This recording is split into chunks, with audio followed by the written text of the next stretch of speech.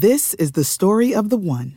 As head of maintenance at a concert hall, he knows the show must always go on. That's why he works behind the scenes, ensuring every light is working, the HVAC is humming, and his facility shines. With Grainger's supplies and solutions for every challenge he faces, plus 24/7 customer support, his venue never misses a beat.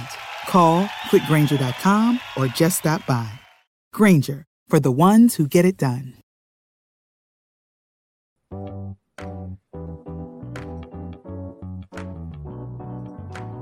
Powered by Riverside. Everybody, what's happening? This is Uriah Young with Christopher Klein, and we are here for the Sixer Sense podcast. It's been a while. Lucas is not here with us tonight, but I'll just fill in for him. Chris, what's going on, man? Not a lot. I just started up my last semester of school this past week, which is certainly an interesting feeling. But other than that, not too much. How have you been? Good. Are you going into class or are you remote?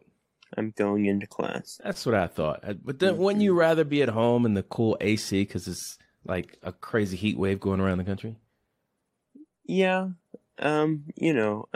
Obviously my classrooms have AC, which is nice. But I do have a tennis class that's outside that can be a bit rough. But tennis class. Look at you taking tennis. I've waited to the last second to do my 1 PE credit. But my point is, like, you're in Georgia, and I'm sure if it's 90 up here, I can only imagine the humidity and the heat down there. So I figure you just want to stay in the whole time. Yeah, I mean, look, I was up there all summer, and it was pretty rough. So I was in the mountains, where you'd think it would be cooler, but not really. So yeah, the Poconos, right? The Poconos, yeah. Yeah. How's your tennis game? Is it better than your hoops game? It is not better than my hoops game. I took lessons in like middle school and maybe high school, so I can play a little bit, but I'm not an expert. Okay. All right. One thing before we get into basketball, I have to say, and you're too young to relate to this, but I'm sure you've heard of Woodstock, right? Yeah. Okay. So I wasn't alive for Woodstock 69. But I was alive for Woodstock 99. I didn't go. I just finished college. Netflix has this series out, 3 episodes that goes through each day of Woodstock 99. And it is astonishingly crazy. I don't know if you've seen any of it yet. Not yet. But no, I have heard like the stories to some extent, but I've never actually watched the shows. And I probably need to get around to that. It is, you can appreciate the psychology of things, and the business that you're, like what you're getting a degree in lends itself to the disaster that unfolded that could have been prevented had people in charge kind of had the foresight and the safety in mind. But anyway, if you haven't seen it yet, check it out. Let's get to some basketball now. All right, so we are obviously at the point of the offseason where not a lot is really happening with the Sixers, to be frank. So we're going to go elsewhere in the league for a little bit here. We're going to talk about Kevin Durant, because that's kind of been the story of the summer so far in the NBA was Durant's trade request. And naturally, it had maybe the most anticlimactic end possible, which is him basically saying, okay, I'll stick around. We don't know exactly what this ceasefire means for both sides. There have been reports that it's a long-term thing. Some are speculating that it's not. But the Brooklyn Nets came out with a statement saying that Durant met with Steve Nash in ownership and said that they're going to continue their partnership with one collective goal of building a lasting franchise to bring a championship to Brooklyn. What went through your mind when you heard that news, Uriah? I know it's going to sound weird, but the first thing that came to mind was Stephen A. Smith. He and Durant had a little spat several years ago. He was like, You don't want to make an enemy out of me. You remember when he did that? Yeah. I mean, it's pure entertainment, and those guys have mended it up. They've mended their relationship since. But I just see ownership sitting down with him and putting their foot down saying, look, this is what you signed. We're paying you. You have an entire city, franchise, fan base that bought season tickets just because of you, and this is the stance you're going to take. And he might have been posturing to try and push their card to trade them and, taking shots at Sean Marks and Steve Nash. But it was a big baby move of Durant, and I felt like ownership put their foot down. Some speculate, like you said, that it could be kind of like, all right, we'll he'll play along now with the understanding that if anything pops up midseason, they'll actually trade him somewhere where he would, I guess, be happier, even though we know Kevin Durant can never be happy. But that's neither here nor there. But yeah, that's what came to my mind. I thought ownership got the best of the deal. If there is something kind of up their sleeve, then good for them, because the players are just, I think they're abusing their status right now. And it's ironic that KD has a teammate from Philly who pretty much did the same thing. But what'd you think? Yeah, I mean, I think it's kind of fascinating that, that team and ownership and management has pretty much done everything in their power to appease Durant and Irving for the past few years. Like, they've pretty much built that organization around what Durant and Irving wanted. And, last season did not go very well for that team. There were issues in the locker room. There was a whole James Harden thing, etc. And I'm not one to criticize someone inherently for asking for a trade. If you don't want to play in Brooklyn, whatever, that's fine. You can ask for a trade. But I do think management, from their perspective, deserves credit for putting their foot down and for not making any rash decisions. From the articles and reports that have been put out, it doesn't seem like teams were making very serious offers for Kevin Durant. Like, if you're not going to put Desmond Bane on the table in a Durant trade, you don't really want Kevin Durant. You shouldn't take deals from teams that aren't seriously engaging with you. So, yeah, good for Brooklyn, I guess. Obviously, this is somewhat unfortunate for Philly, just because the Nets could be very good, and that's another contender we have to, watch out for, as long as Durant's really going to play out the season there. But Uriah, now that KD is off the table, actually, hold on. I have something I want to carry over. So I know you don't want to hear this, but you know why Brooklyn had a hard time finding a trade deal for Durant, right? Can you imagine a team in the NBA that really, demanded so many high draft picks for a very limited player? Great defensive player, but you do realize that, right? Yeah, look, Durant's worth more than Rudy Gobert. But they set the precedent. They were like, this is what the market is right now. You give up 4 draft picks in rotation players for a top 20 player. I don't think, frankly, that they gave up that much, relative to who Gobert is as a player. I think we kind of overrate the value of draft picks sometimes. They're just draft picks. Well, there's really nothing guaranteed there. The Boston Celtics they were the beneficiary of a similar deal when Danny Ainge was in charge with Boston, and they made a deal with Brooklyn, ironically. And they ended up getting Tatum and Brown with those picks that at the time people were like, Brooklyn, they didn't give up too much, but it kind of turned into 2 really good players. Yeah. I mean, look, there's downside and upside risk with every trade. If Gobert turns into late career Paul Pierce next season, then Minnesota's going to be in a bad spot, but he's in his 20s. There's no reason to expect him to drop off in the near future.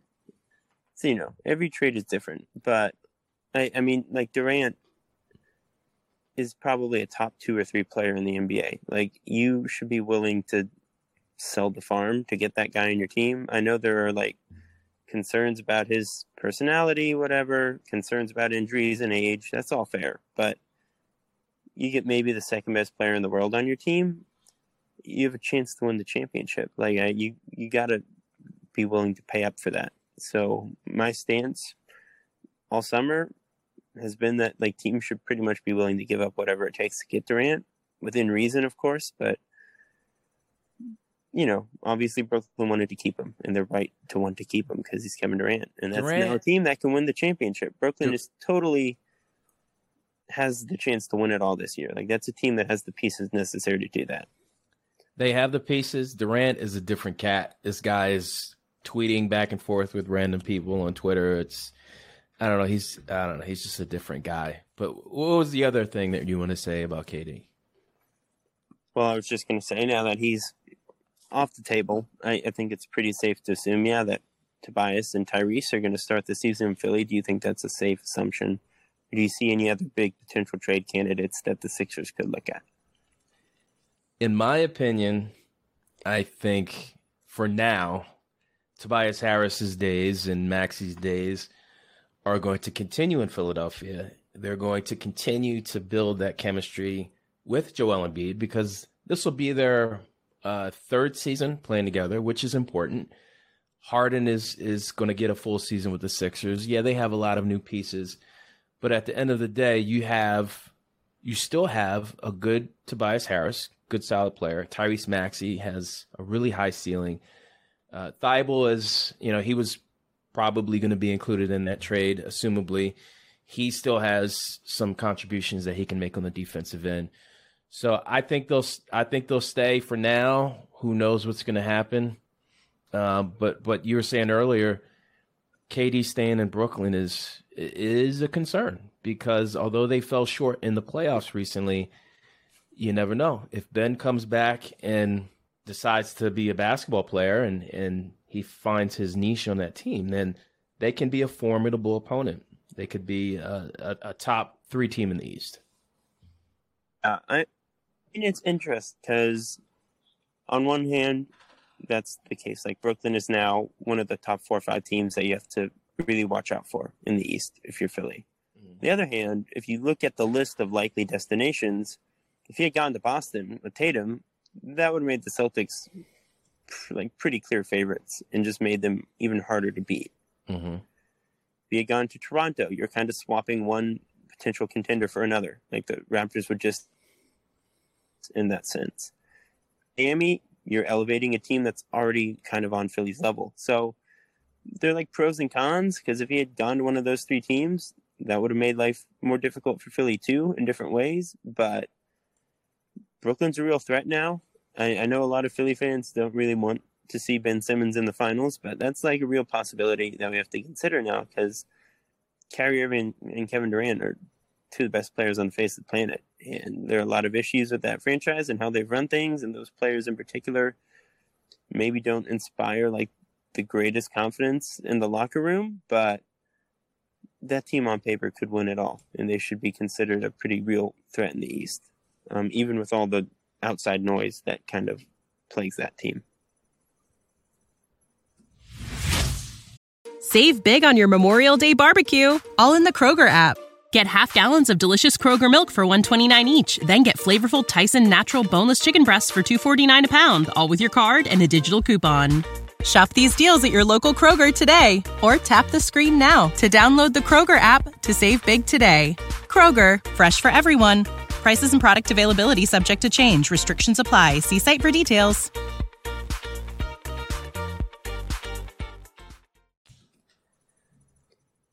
All right, now that we've talked about Kevin Durant, let's get on to a blossoming star in Philly. And when I say blossoming, I mean a guy who's got a smile as wide as the arena that he plays in.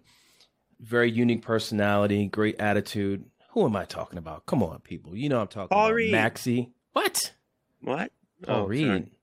Paul Reed does have a good smile. I'll give him that. He has a good smile. And he has a 76-inch vertical. But hey, Maxey, yeah. But Maxey is, I don't know, he seems to have a crown on, a crown that, people would say, has he really earned it yet? Oh, I think so. He was at the Phillies game the other night. It was the game that it was the game after the game where I got stuck in the rain. I was supposed to podcast with you guys the other night. Mm-hmm. But I want to play the audio of him coming onto the scene, into the stands, the play call booth. I think it's John Crook, and I can't remember the other guy. But Maxey's coming down the stairs in the stadium, and he's going to sit with the announcers, and he gets a standing ovation. He's all smiles. And this was a nice little verbal exchange with him, showing his personality, a little bit of sarcasm, sense of humor, but you got to love it because it's Maxey. I'll play it. I've been to, the Eagles and also the Phillies game, of course. And, of course, I go to the 76ers games every so often. Every so often. Got good seats, really. The seats aren't bad. Joel, and sometimes I have to sit in between Joel and James. You heard that, right, Chris? Did you hear that? I did, yeah. Look, the guy comes in. He's embraced the town. He said it with his own words that he connects with the city because he's had to work for everything that he's gotten through his young career. And that's what the city embodies. As far as the question that I want to hit you with, do you feel, and this is going to be tough, even for you, you're the big Gobert lover and Jokic lover, how possible is it that Tyrese Maxey could overtake Embiid as Philly's favorite Sixer? I think that's a tough question to answer. I think it really it's a kind of something that gets decided on a person by person basis. Mm-hmm. Each fan is going to have their own criteria, subconscious or conscious, and how they determine who's their favorite, or just how a person like for me, my Sixers fandom pretty much started with Joel. So I have a tough time seeing anyone overtake Joel unless there's a really nasty ending to that partnership that no one wants to see or think about. So I can't imagine anyone surpassing Joel for me personally, but if you're a young kid who's 5 years old and you're just starting to watch the team, maybe it's different. Maybe Maxey is the guy who excites you the most because he's the fast one making all the cool moves on the perimeter. Maybe, who knows? So I think it really just depends on how Maxey's career develops, how Joel's career develops, and any other number of factors. Is it possible? Absolutely, because he's just a really lovable guy. There aren't that many athletes in Philly who just feel as immune to criticism as Tyrese does right now. He's just kind of on everyone's good side, which is hard in any sports town, but it's especially hard in Philly. Right. It's just really impressive what he's been able to do, and he has the work ethic. He has that very stereotypical Philly blue collar persona. You mentioned the smile. He's just a really likable person in general, and he's awesome on the court. He gets better. He works hard, and the results are there pretty consistently on the floor. So there's really not a lot to complain about. What are your thoughts? It's all about expectations. He's a younger player. Embiid is now, I would consider him a seasoned veteran. Would you consider him a seasoned veteran at this point? Yeah. Okay. Sure. Well, it's all about expectations. So Embiid has been here longer, obviously. The crowd has embraced him. The city loves him. And he has the key to the city. There might be an argument that Bryce Harper is neck and neck with him. I can't see anybody on the Eagles right now. But Embiid is Philly's son right now. Maxey, look, to answer the question, I don't think it's likely. I think it's highly unlikely. But if it did happen before Embiid gets hurt or, God forbid, traded, the people who have been through the things with Embiid, the ups and downs with this team, have seen him grow into the man that he's become. Sometimes stuff gets a little stale for certain fans. And if, let's say, he has another streak of weird injuries, or let's say there's a little more immaturity about him. Maybe he doesn't grow out of that Troel Embiid or that Twitter, guy that likes to roast his contemporaries or just random people, like hitting someone in the head with a basketball in South Philly. That was fun at the time, but I can't imagine Maxey doing anything like that. So Maxey's younger. Like you said, he has different types of moves that he can make. He's faster, he's shorter, so I guess he's relatable. But I think it's highly unlikely. And that's the thing with Joel is he's like kind of been through the fire already. Like there was that point around like the Al Horford era where he wasn't always on everyone's good side in the fan base. Like there was some pretty real criticism of Joel, you know, deserving or not. I think a lot of it was undeserved, but there have been moments where Joel has kind of been on people's bad side a little bit. And obviously he's come around on that. He is, just like Tyrese, worked extremely hard. He gets better every year. He continues to improve. Like the work ethic is a real thing with Joel. But Tyrese really hasn't had a point where the fan base has turned on him for any one reason or another. He hasn't given them a reason to. But, you know, this is only going to be his third year. If he doesn't improve, there are really high expectations for him, like you said. If he kind of plateaus and just has another really solid 17-point per game season, but he's not an all-star, or he doesn't make a really noticeable leap, then maybe things start to waver a bit more. It's really all dependent on what happens for him in that sense. So it's really tough to gauge. Like the fan base's relationship to Allen Iverson, I wasn't there for that, obviously, but there was a point mid-2000s where it soured a little bit. And obviously people have come back around in the grand scheme of things because he's one of the greatest players to ever play for the franchise. But these things kind of go through highs and lows with every player on every team. So there will be bumps in the road at some point for Tyrese. I assume he's not just going to perpetually get better forever and be the greatest player of all time. So at some point there will be a bump in the road, and we'll have to see when and how that comes up. But like you said, Embiid has the key to the city right now. He's kind of a special like inflection point in franchise history, is like when Embiid got on the court, because he's kind of going to define this entire generation of Sixers basketball. So it's hard for me to personally to see Maxey surpassing Embiid, but it's different for every person. So the only thing that I could see, it would be really difficult for one to fall out of favor because of where they are right now and what they've shown us.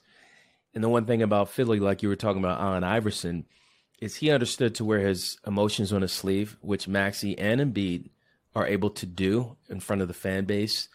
But they're also, like Allen Iverson, willing to put everything on the court. They're willing to play through injury. They're willing to sacrifice to help the team win.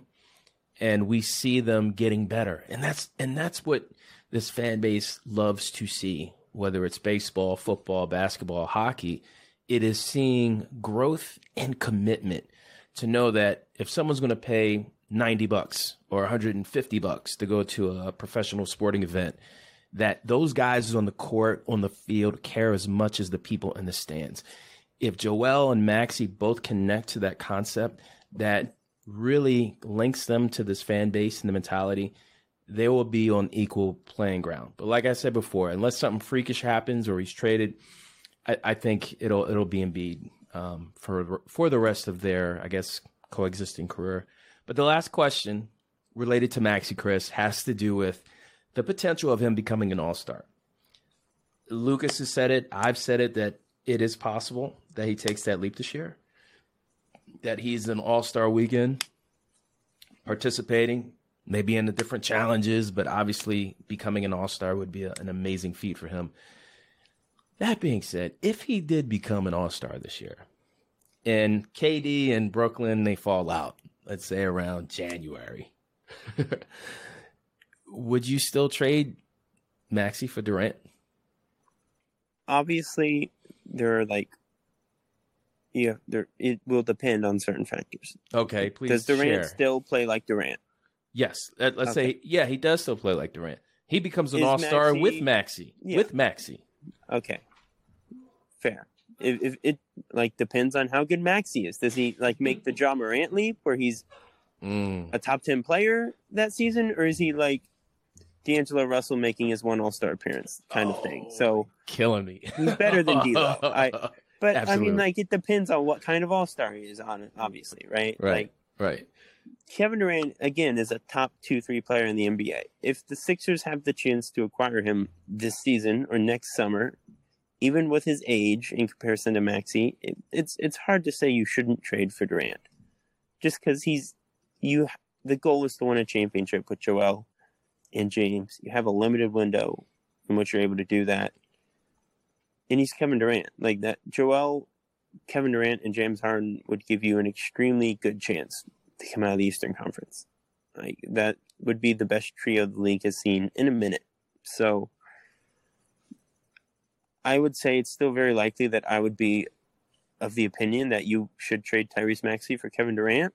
But if Maxey is like suddenly doing Ja Morant things and he looks like one of the best guards in the NBA and he makes that kind of leap, which isn't totally out of the question considering his like arc of improvement up to this point, if that's the kind of leap he makes, then maybe you like consider not doing that. It just depends on what level he's at by January. So there's Giannis Antetokounmpo All-Star status, and then there's Chris Middleton All-Star status. And if even if Maxey makes it to Middleton All-Star status, I'm keeping him. And in the minds of Brooklyn, in their minds, they're like, okay, KD's still not happy, and you know we'll do a deal with the Sixers. We definitely want Maxey, but the Sixers will have a little more leverage in saying, well, you know, look at the leap Maxey made. He's made another leap. That means that your trade demands are going to have to go down a little bit, and the Sixers might not have to give up as much capital, whether it's a future draft pick or a current roster player. I would keep him. I don't know what Lucas would say. I always will say to you, hey, look, he is Kevin Durant. But if Maxey takes it to if he's going 23, 24 points a game and his 3-point percentage is still hovering above 40%, you cannot trade him. You just can't. You can't. He's too young and too good taking these leaps. And at that point, you just have to figure, well, what's keeping him back from scoring 30 points a game? And then there's going to be trade rumors of Harden or Embiid, and, you know, it's just another rumor mill going round and round. But me, if you ask me, I would not trade him. Yeah, I mean, that's fair. I mean, the thing is, again, it's about, like, maximizing your title window and what you think is the best way to go about that. Like, odds are... You have a good point. You have a good point. As good as Kevin Durant is right now. Like, odds are he's just never going to reach that level because only a handful of players ever have reached the level that Durant's at right now. Like, he's that kind of special all-time talent. So, Maxey could be really amazing for 10 years. And the Sixers never win anything because they don't have the pieces around him, or Joel and James get older, etc. Like Durant, you might only have him at his peak for another 2 years, 3 years. But you have a really good chance of winning a ring one of those years. You know what I mean? So Tyrese isn't like a bridge to the future beyond Joel and James.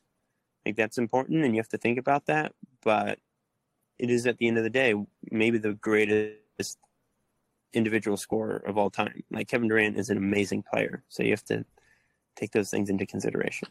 Yeah, look, KD, when he went to Golden State, he went to a system that was ready for him to blend in immediately with scorers like Steph Curry and obviously Klay Thompson. And having a facilitator like Draymond definitely helps.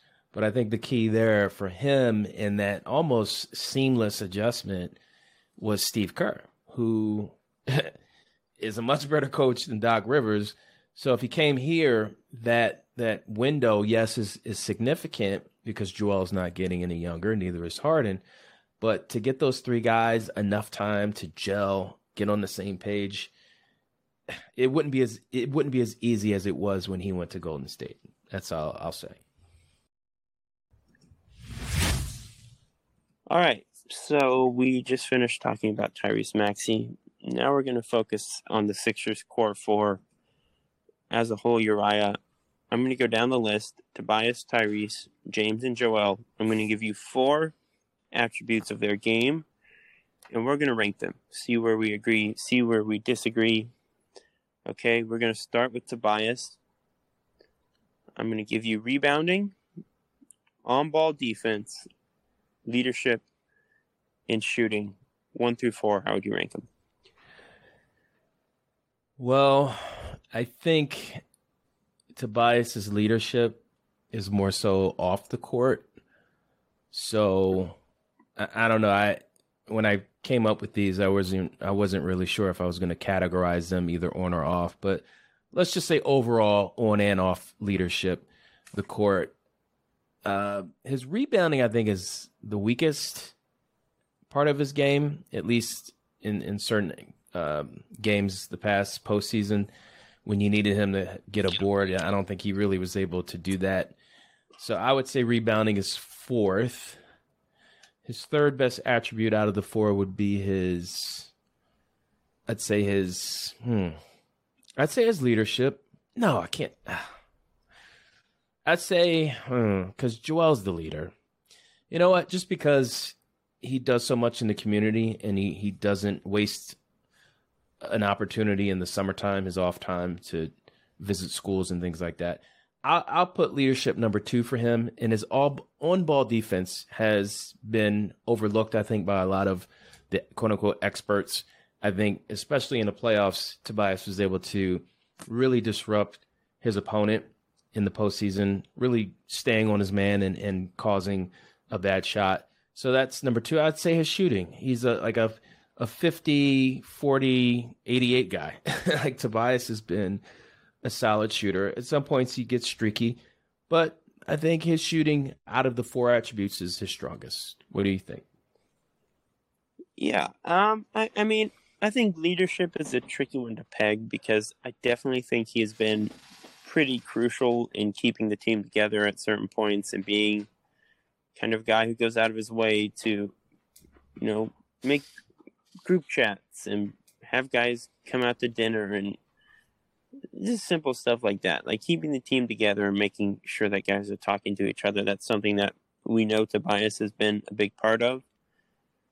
But by that same turn, it has felt, especially last season and in years past, that Philly hasn't really had a really solid leadership structure in the locker room just in general. Like Joel was a pretty quiet, reserved guy, and Ben was a really quiet, reserved guy, and those were obviously the people we were looking towards in the past. So while I think Tobias is probably the quote-unquote leader in the locker room, James might be kind of taking on some of that burden, but has he been the world's greatest leader? Has leadership been a strength for the team overall? Maybe not. So as far as importance to the team, I think I would put leadership 4th, not as an insult or anything to Tobias, but just because I don't know if he's really someone who rallies the troops. It's because he didn't show up to the white party. That's what it is, Chris. I know where you're going with this. He was in that Michael Rubin's party. I know. Oh, I didn't know that. Oh, you didn't know that? He was probably busy planning his wedding, so yeah, you got to give him a pass on that. But I think he's a better rebounder than you're giving him credit for. He's getting 7 rebounds a night. He's not shabby. Playing next to Joel and now James, who is also quite an effective and prolific rebounder himself. I think for me 3, just because I'd like to see it on a larger sample. He was a really great defender in the playoffs, but can we expect that for 82 games in the regular season? I'm not so sure. So I'll put defense 3, rebounding 2, and shooting 1. All right. That's fair. Okay. Let's go to Tyrese now. I'm going to give you his floater, his speed, his 3-point shot, and his attitude. 4-1. How would you rank him? I think a lot of people would say, well, attitude determines altitude, so that's got to be number 1. Not necessarily. Here's why. Because he probably has one of the best attitudes out of anyone in the league, let alone the Sixers. But you can have players that have not the best attitude and still be effective. Because the other 3 that you gave, floater, speed, 3-point shot, that's like a skill set that requires attention to detail, repetition, and obviously commitment. Attitude could precede that, but you can have a player with a bad attitude, like let's say a Dennis Rodman, or Meta World Peace before he became Meta World Peace, Ron Artest. Those guys had sucky attitudes, but they still showed up and they played hard and they produced on the court. So that being said, I still think his attitude is important. I'm going to make his floater number 4. I think that's a part of his game because I guess when he got to the Sixers, Sam Cassell got on him like, hey, that's your bailout shot. Don't give up on creating contact at the rim. Finish at the rim more. You'll get and ones and you'll create another element to your threat as an offensive player. So I put his floater 4th. I put speed at number 2. I think speed's important, but I also think that the ability to know when to stop and slow down is just as crucial. His attitude's number 2, but I think his 3-point shot is so important to this team. It's important for Joel. It's important for James Harden because no matter where Maxey is on the court, it's going to draw defenders, whether it's Harden's defender at the top of the key or whether it's Embiid's defender just kind of maybe cheating a little bit as he fronts him. I think that 3-point shot from Maxey is number 1. Yeah, I think that's pretty fair. I think with most players, I'd say you have to rank the skills over something that's kind of like implaceable and is hard to like pin down as attitude because there's so many different things that attitude can or can't apply to. Like I will say with Tyrese, he's pretty unique. Like you said, he probably has one of the best attitudes in the league, however you want to define that. Like if it was work ethic specifically, I'd maybe even bump it up a few spots higher on the list. But he's a very positive guy, and that helps. But I think you're right about the floater. I'm comfortable putting that 4th and attitude 3rd. I might flip the other 2 around. I might put speed at number 1 just because I think that's really what makes him unique as a player. Mm-hmm. And like you said, it's not just that he's fast, but it's that he can kind of turn it off and use that speed selectively and purposefully. He can get to the rim as well as anyone in the league most nights. And that's a really valuable tool, especially when you have a 3-point shot that forces the defense to defend you. And when you're playing next to guys like Joel and James Harden, who are going to draw a lot of defenders, and that means when you catch the ball, the defense is rotating. They're out of position half the time. And that really makes your speed super duper valuable because you're in such an advantageous position all the time. So I would put speed number 1 probably, but if he keeps shooting 43% from 3, that in and of itself is going to have a whole lot of value. So can't really go wrong there. Let's move on now to James Harden. I'm going to give you dribbling, his step back 3-point shot, his passing, and his basketball IQ. It is still, unbelievable to know that James Harden wears a Sixers jersey. If you look at some of his career highlights, mostly in Houston, the guy was unreal, the stuff that he could do and still can do. He may not be as explosive as he once was. And, he maybe lost 10% of a step or a quarter of a step. He's still one of the most amazing offensive players ever to put on an NBA jersey. That being said, I'll go with dribbling as 4th. We've seen him get a little sloppy in the playoffs in particular with the basketball. So I think dribbling is 4th on this skill ranking. I'll go, wow. All right. The guy was 2nd in the league in assists. So to make passing 3rd would be, you know what? I'll put step back 3-point shot as 3rd because as awesome as it looks, he misses more than he makes that shot, at least last season from what we saw. It's a cool shot to see. I would rewind it a million times because it's just so cool to watch him do that shot. Passing would be number 2 because that's such an important part of the game. The Sixers never had a playmaker like him, ever. Not Maxey, as fast as he is. Ben had great vision. Ben was a physical freak with great basketball instincts, but because he was scared to shoot, that really screwed everything up. So I would say his passing is second, and his IQ, because his IQ, I think, excuse me, I think his IQ incorporates things like drawing fouls and knowing how to, attack a team at certain points, or to just get the guys in a situation where they have confidence that they can execute more positively than when Ben Simmons was here. So yeah, that's my ranking. Yeah, I think that's a pretty fair ranking.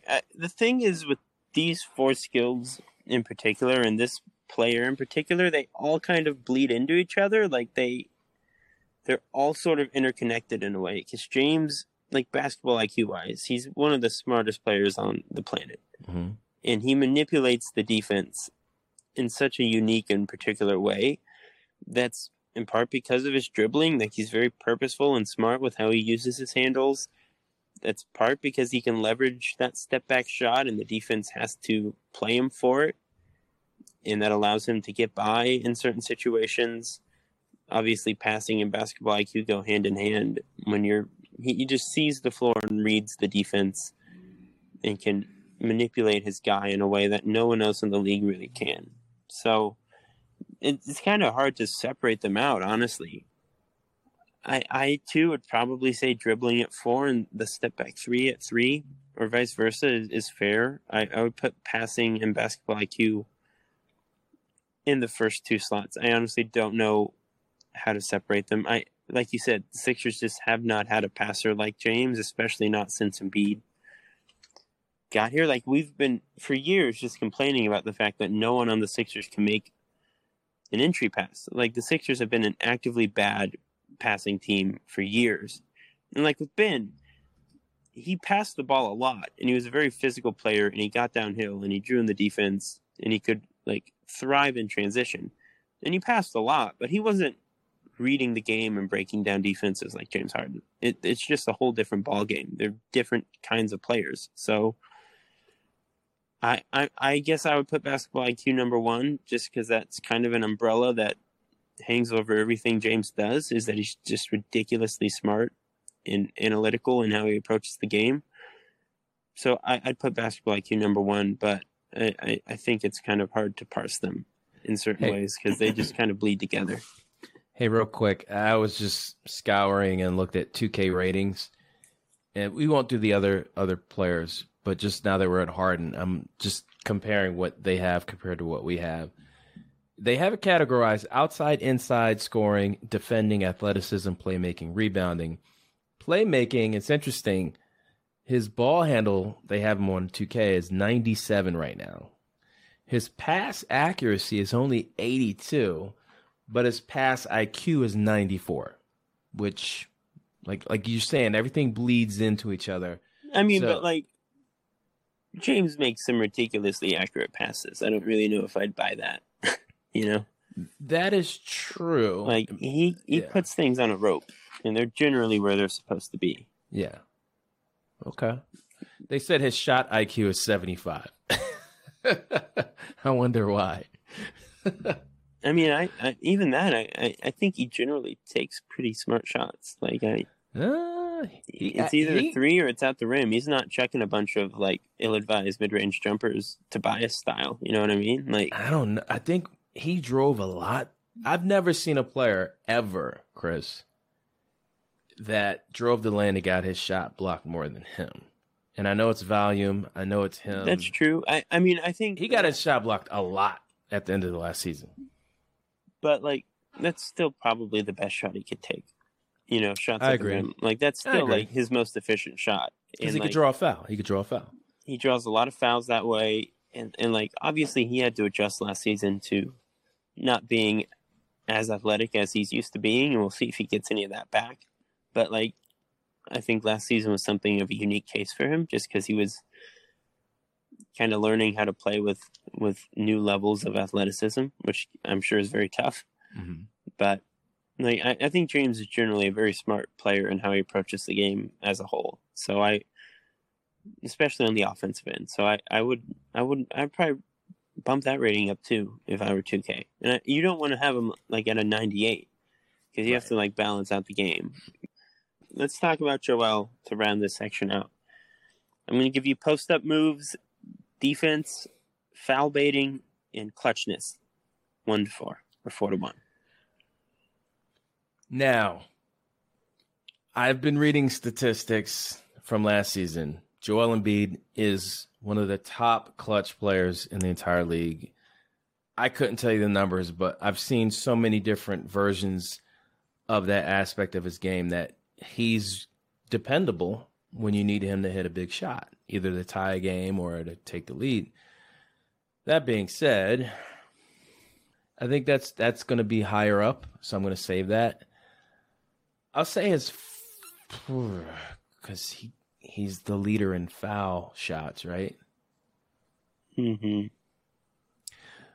Unfortunately, I think over the past 2 seasons, he's understood he has to preserve his energy for late games. So I think his defense has lacked a little bit. He still protects the rim better than almost anybody in the league other than your guy, Gobert. I'll give Gobert that. So I'll put defense at 4. His foul baiting, I'll put it 3. Just because in the playoffs it didn't work. He wasn't getting shots in those games that he would normally get in the regular season from the foul line because the refs, sometimes they let the players play, or maybe Embiid just wasn't as effective against certain opponents. That's 3. I'll do, I guess, oh man. I guess I'll do post-up moves second. He has a variety of things that he can do around the rim, as well as away from the rim, shooting in his opponent's faces, spot-up shooting, dribble pull-up. He has so many post-up moves. But because he was so clutch, whether it's an Indiana game or a Charlotte game from 2 seasons ago, Atlanta game, there was a game where he was clutch, and a Boston game last season where he was like shooting a fadeaway in the final moments of the fourth quarter. In the Toronto game, who makes that shot? That was like exercising your demons to the 10th degree in the building that he made that shot in against the Raptors. So I'll go with clutchness as number 1. Interesting. I honestly might have the exact opposite. Really? Okay. I mean, so All it's like kind of a phrasing thing. Like foul baiting is are we like just talking about his ability to draw fouls in general? Yeah. That's a skill. Because I mean, that's kind of what makes him the best scorer in the NBA is the fact that he goes to the free throw line 20 times a night. You know. All right. So that's your number 1. Like his most efficient shot is a free throw. You know what I mean? Yeah, like, but if that's not working, be number 1. Yeah. But I mean, the only other thing I would consider putting there is the fact that he's like a one-man defensive system. You know what I mean? He's one of the 2-3 best rim protectors in the NBA when he's locked in. Right. He pretty much guarantees you a top 10, at least top half of the league defense, and you need that to win a championship. And like, there's so much that goes into his offense that makes him special. Obviously, he's great in the post, and he has some special moves, but he's equally great at facing up. He can hit the 3. He can get to the line in a variety of ways. Like there are other things that make his offense deadly that don't necessarily fall into the category of like his post moves, which are great, but like that's only part of the equation with him offensively. And clutchness it's like, again, sort of hard to define. Like you said, the numbers point to him being one of the best clutch performers in the NBA, and I don't doubt it. And the Toronto shot was awesome. But like, I don't know if I could put clutchness over defense and foul drawing specifically, because those are like 2 cornerstones. That's part of what makes him one of the best players on the planet. Mm-hmm. So I'd put those 2, 1 and 2, in whichever order. I it's hard to pick. Okay. And I'd probably put post-up moves and clutchness, in the 3-4 slots. Again, I'm not 100% sure how I'd parse them. I mean, I guess I'll just to have a concrete rating, I'll put defense 1, foul drawing 2, post moves 3, and clutchness 4. Not that all four aren't really important special parts of his game. Mm-hmm. I want to make that clear. Like, he's a special player. He's really good in all four respects. But, Absolutely. I mean, his ability to draw fouls is what separates him from the league's best scorers. Like, he's not more efficient from the field than Giannis or Jokic or Durant or those guys. He's just not. Mm-hmm. Those guys are better at scoring from the field. But Joel gets to the foul line more because you just can't guard him without fouling him. That's what separates him from the other great scorers in the NBA. So I think that's pretty high up there for me. All right. Well, I guess you make good points. We'll just have to agree to disagree, and we'll definitely we'll talk. I guess we'll talk to Lucas off air about this because I'll be interested to see what he thinks. So the final topic for the podcast tonight, Chris, has to do with Utah. Yes, if you're a Sixers fan, you just can't wait to talk about Utah, and well, there's a reason why we're going to talk about it. Multiple reports reveal that Danny Ainge is shopping Donovan Mitchell. Multiple-time All-Star, dynamic player, Spider Mitchell. The guy can jump through the rim. He had a 50-piece in the bubble against Jamal Murray and the Nuggets, which was a classic game. Look, Donovan Mitchell is well worth the money to see in person. Now, having traded Gobert, and unfortunately, Utah fans are going to be waving goodbye to Spider Mitchell because they're going to shop him possibly to New York or maybe Miami. Chris, the Sixers kind of were trading all their good players at one point. I think even before you started covering the Sixers. Can we label what Danny Ainge and the Utah Jazz are doing as tanking? Yeah, I mean, if they trade Mitchell, it'll definitely be for younger players, and it will be with the goal of rebuilding. So I think you and I have different responses to the word tanking. I think the word tanking makes us feel different ways. But, yeah, I mean, if you trade your two best players for draft picks, you're tanking. That's what you're doing. Like, they've already traded, in my opinion, their best, or at least their most important player in Gobert for, again, like rotation level, borderline starters and draft picks. They got players who can play for a contender, but no one who's going to be a top 3, 4, 5 player on a contender. And if you trade Donovan Mitchell to New York, you're not going to get a player like that either. I mean, you're looking at like Evan Fournier and then young guys and draft picks. So, yeah, I think we are trending in the direction of Utah tanking. If they trade Mitchell, they're probably going to look to get rid of Bogdanovich and Mike Conley because there's really no point in keeping them around at that point. Like, Utah could be making some moves here. So, definitely feels like that's where we're heading. They're definitely tanking. And Danny Ainge is brilliant at what he does. He's had a lot of success in the front office. Clearly, he's a champion as part of that Celtics team.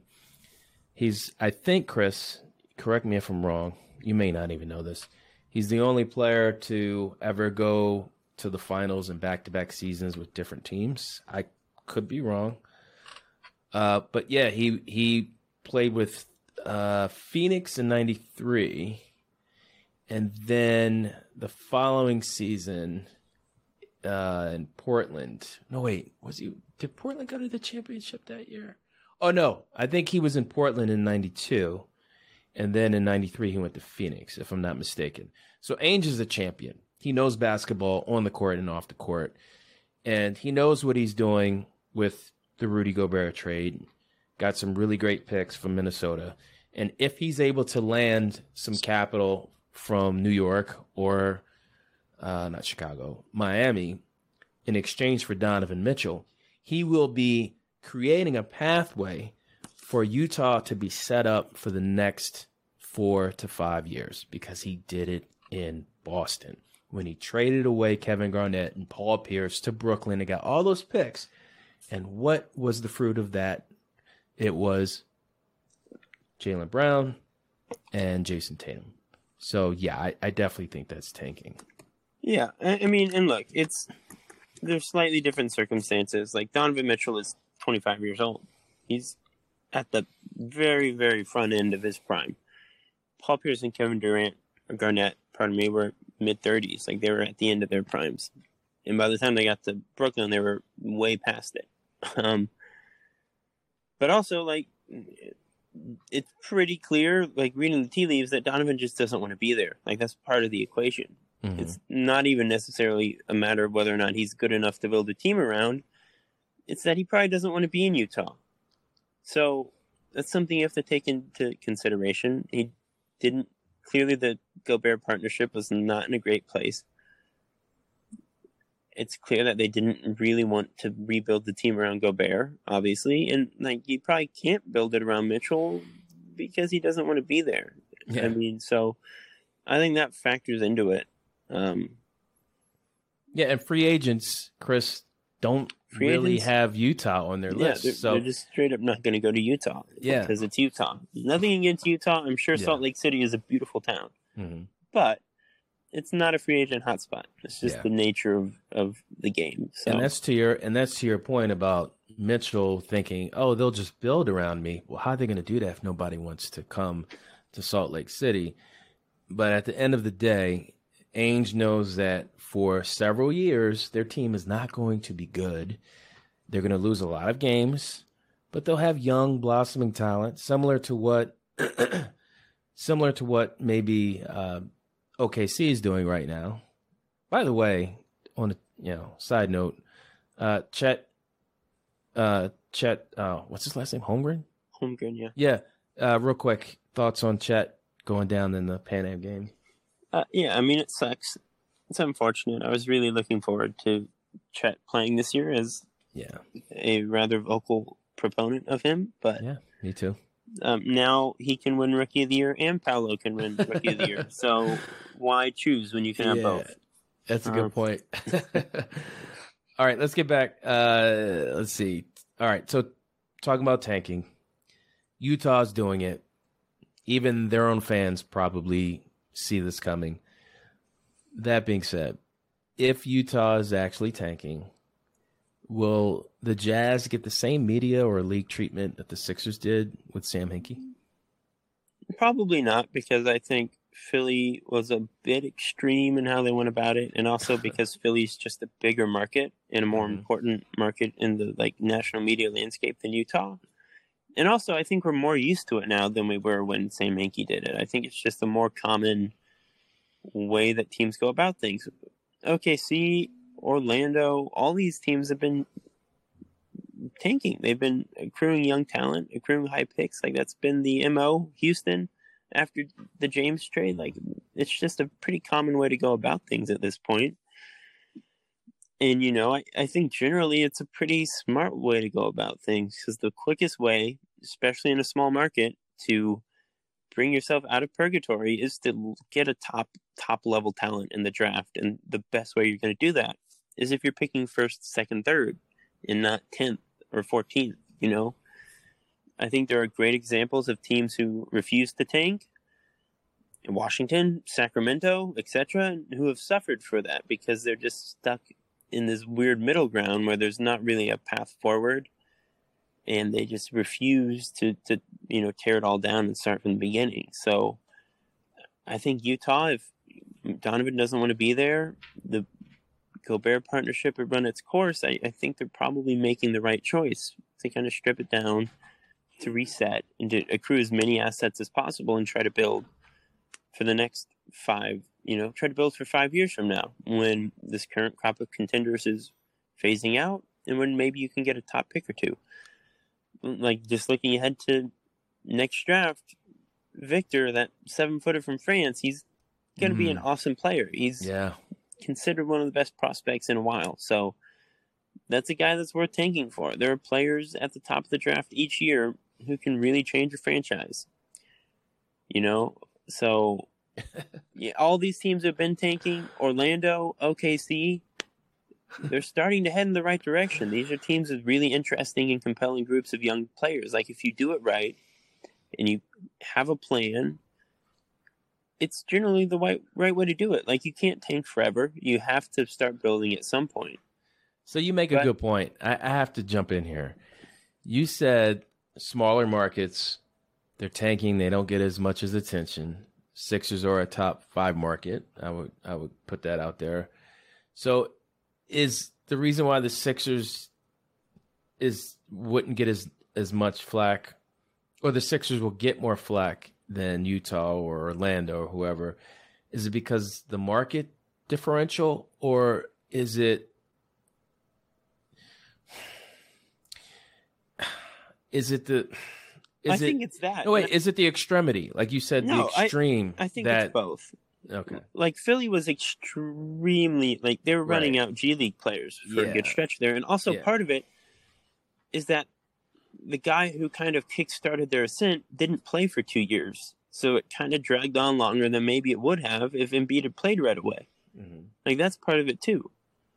And who knows if Embiid would have been the same player if he played straight away or how it would have gone. But like part of it is that the guy they got with one of those top picks didn't play right away. And then Ben Simmons also didn't play right away. He needed a year to recover from a foot injury. So guys, it took them a minute to get to the place where maybe they could have played Simmons a little earlier though. I wonder maybe, if they but could have like, played him a you little know, earlier. at a certain point it's smart to be patient with that kind of thing, right? So like the extremity and the market size are both parts of it. And the fact that Embiid was hurt for 2 years before he ever played, like that's part of it too. It's just different for every team and every franchise. But I do think the fact that Philly was doing it to such an extreme level where they were winning 10 games in a year, and the fact that they're Philly, they're a top 5 market, like you said, I think those are really the big factors there. Well, you also have to look at the previous, I guess, 2 or 3 seasons before that decision is made to not win as many games with the roster that you have. The distinction between Utah and the Sixers is Utah had multiple All-Stars. Utah had multiple playoff runs and higher expectations because they had the talent to do so, to go into the playoffs, where the Sixers, before they traded their best player and All-Star, Drew Holiday, they didn't have high expectations. They had a revolving door of coaches, Tony DeLeo, Doug Collins, and whoever else in between. So once ownership said, let's just hire someone, we're going to blow it up, we're going to do what OKC did, we're going to play the numbers, we're bound to strike the lottery and get a Durant, Russell, and Westbrook and Harden. We end up getting Harden anyway. But yeah, I think that's the distinction between Utah and Philly. I mean, obviously Philly messed up a lot of things along the way after they made that decision, and a lot of things went wrong, but they did land Joel Embiid, and like they could have kept it going with Drew Holiday, and they could have been the Wizards, but like sometimes you just have to make that decision because they could have been the Wizards, or they could have been be signing Bradley Beal to a 5-year extension and like going for that 8th seed every season, but at a certain point. Or they could have been they could have been Golden State, or they could have been Milwaukee, Chris. That will always be my argument. Because Giannis was picked at 15, 16. Steph Curry was like a number 9 pick. He was the number 7 pick. But like, all right, well, Billy wasn't getting Klay the number 7 pick, which Klay Thompson and Draymond Green. My argument rests there. There was no, like you have to draft the right people. It's a long shot, but it's not impossible. You're absolutely right, but it's also like a game of percentages. Like your best odds of drafting a game-changing talent are in the top 5 or in the top 10. Like you could draft Giannis at 14, you could draft Jokic at 42, but that's like a once in a blue moon thing. It doesn't happen. Where'd he come from? Exactly. So like you're right. There are examples of teams drafting superstar talents outside the top 10. It does happen. You can get lucky in that sense. But like with Sam Hinkie, he was just getting as many bites at the apple as possible. And when you don't have a very clear direction as a team, sometimes getting as many bites at the apple as possible for a couple of years is a smart way to go about things. And once you get someone like Embiid, once you get Shea Gilgeous-Alexander and Chet Holmgren and Josh Giddey, you can start kind of building back up and making moves to start contending. But you got to get those players first. So it really just it's a franchise by franchise thing. It depends on your market. It depends on how many assets you have, what kind of players you have, how happy your star players are on your team with respect to Donovan Mitchell. But I think Utah's probably making the right choice here to kind of tear it down and build back up. And like Philly, you don't have Joel if you don't do what they did. So it's hard for me to say Philly did the wrong thing because they have Joel Embiid now. And they had enough assets to squander 70% of them and still have Ben Simmons, who you turned into James Harden, and still trade for Tobias. And they hit on Tyrese at 21, which, like you said, if you draft the right people, you can hit outside the lottery. But Tyrese is not going to be the best player on a championship team, probably. That is a debate now, for is Zion time. Williamson going to be the best player on a championship team? Quite possibly. He could. Like, there If are he can still stay different healthy, levels to it. You So- put down the sweet potato pie. So, yeah, but like there are different levels of prospect and potential. So those are all things you have to consider. Oh, cool, man. I like that. I like what you said, but I think it's time to head on out. All right. To all our listeners, as always, thank you for tuning in to yet another episode of the Sixer Sense podcast. Please like, subscribe, and follow along if you can. We are on Apple Podcasts, Spotify, Google Play, or Audible, or you can listen at our website, thesixersense.com, and read our work as well. We will keep you posted on all things Sixers. We are on Twitter and Facebook at Sixer Sense as well. So until next week, everyone, By Riverside. peace out. Go Sixers, and we will talk to you soon.